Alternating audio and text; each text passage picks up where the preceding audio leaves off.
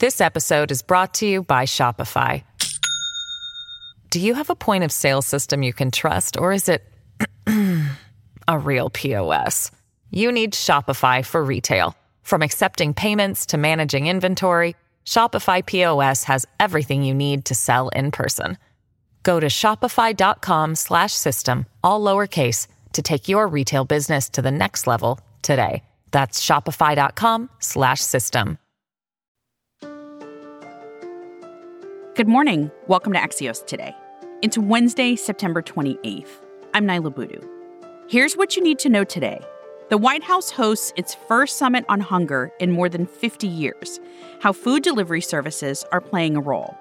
But first, a catastrophic hurricane threatens Florida. That's today's one big thing.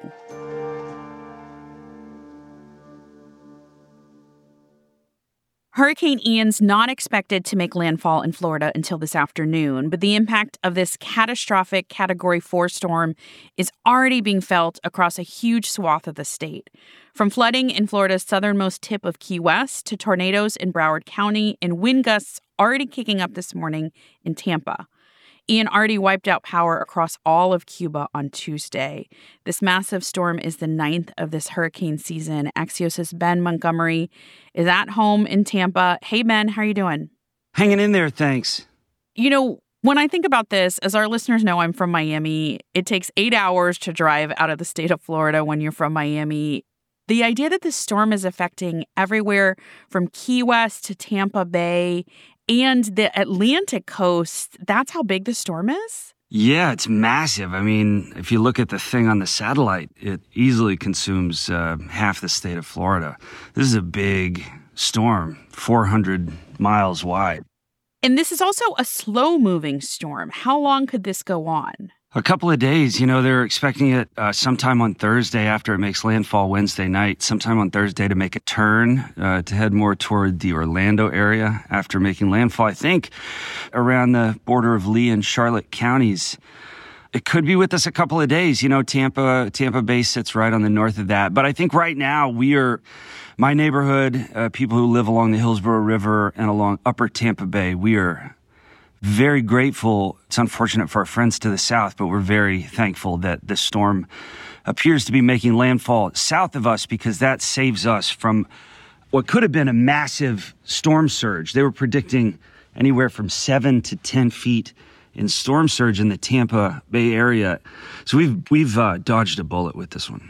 Ben, can you just explain the storm surge aspect of this and the fact that this is actually possibly a danger for both coasts? Yeah, well, everywhere there's a tributary sort of south of the storm, which, as we know, the Everglades are down there. And they serve and have long served as a natural protector against hurricanes. But every tributary, water is flowing off of the peninsula. It's flowing down toward each coast. And so depending on how a hurricane approaches a tributary, water can go one of two directions. It can go back up or it can come out. And when storms push water up into tributaries, well, everyone who lives sort of in the basin, in the region where the water drains into those tributaries, then they stand the risk of facing storm surge. We've been building our homes higher for many decades now, but there's still lots and lots of properties that are prone to major floods with surges like this. And forecasters, meteorologists, experts tell us that, that's the biggest killer from hurricanes. It's floodwaters and storm surge versus the high-speed winds. So what we're looking at this morning still is 140 mile per hour winds hitting land at some time middle day today. That is incredibly dangerous for the people south of here. For people in Tampa Bay, too, we're going to feel those winds as well, but just avoiding that storm surge is a big thing for, the 3.2 million people in this region. Right. We're going to be seeing lots of people without power, tornadoes possible, especially as a storm then heads up through the central part of the state in Orlando. Axios' Ben Montgomery, part of our local team in Tampa. Ben, stay safe. Take care. Will do. Thank you.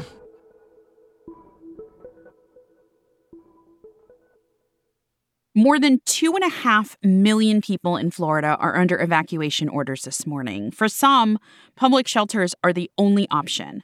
Elisa DeGregorio is one shelter manager in Pinellas County who talked to us about the vulnerable nature of residents coming to shelter there. Our shelters are all open regardless of how many people show up. We'll just continue to designate space for those folks, and it'll get a little tight and snuggly, and we'll go from there. But the shelter's doors don't ever close. Thanks to Axios' Ayarella Horn-Mueller for that audio. And tomorrow, we'll have more on how people who are already having a hard time paying food bills prepare for a hurricane.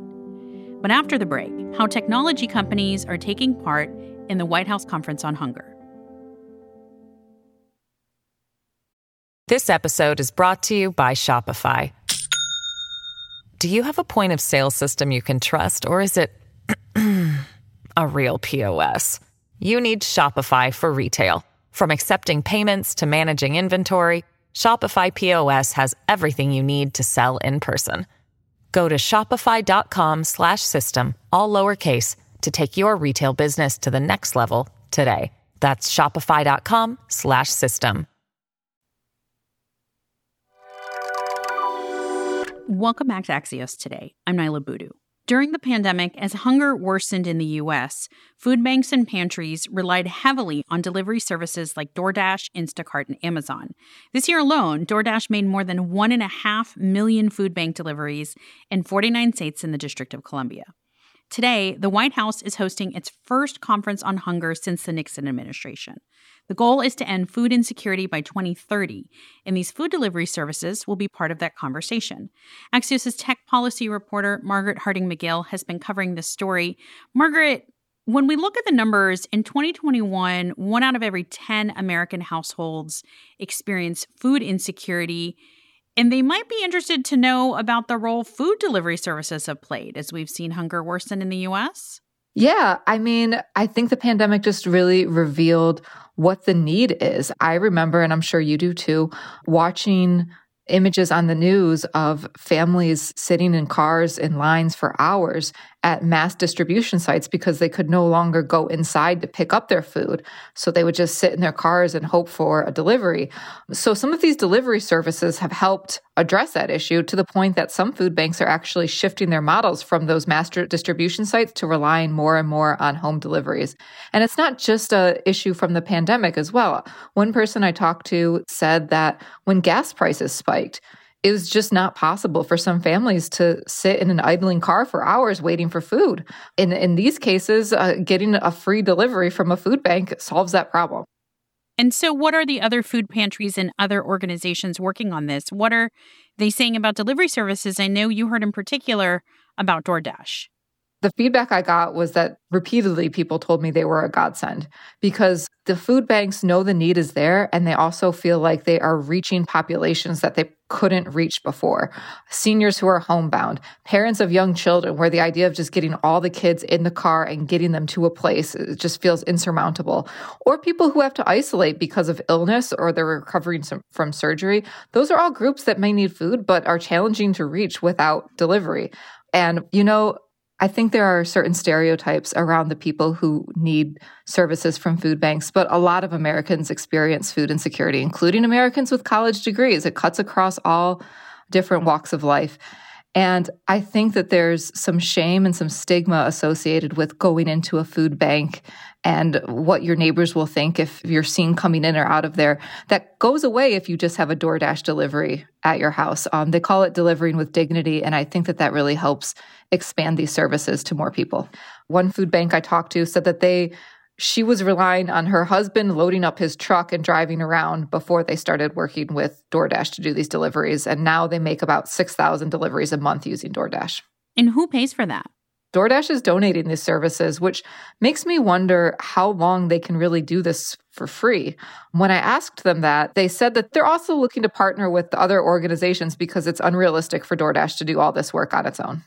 Margaret, how much of the conversation today at the White House will be about these food delivery companies, and in particular, what advocates are hoping will happen in Washington to help make things easier for them? They're hoping that policymakers will consider easing regulations to make home delivery services more feasible. For example, a senior program in Pennsylvania requires seniors to show ID for every single delivery. Now, a DoorDash driver, a Dasher, can wait and see the ID and go on their way. But other delivery services where they just want to drop off a box of food can't really wait around for somebody to show their ID. So they're hoping that maybe that could be eased so that it's possible for more delivery services to take part. Margaret Harding McGill covers tech policy for Axios from Washington. Thanks for joining us, Margaret. Thank you.